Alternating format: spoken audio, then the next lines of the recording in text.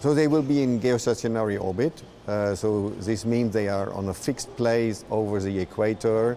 And with this, you have the capability to take every picture from the same place and then to compare the pictures, other than low Earth orbit satellites, which are circling around the Earth and they are building just a stripe of the Earth. So the picture is always of the complete Earth disk.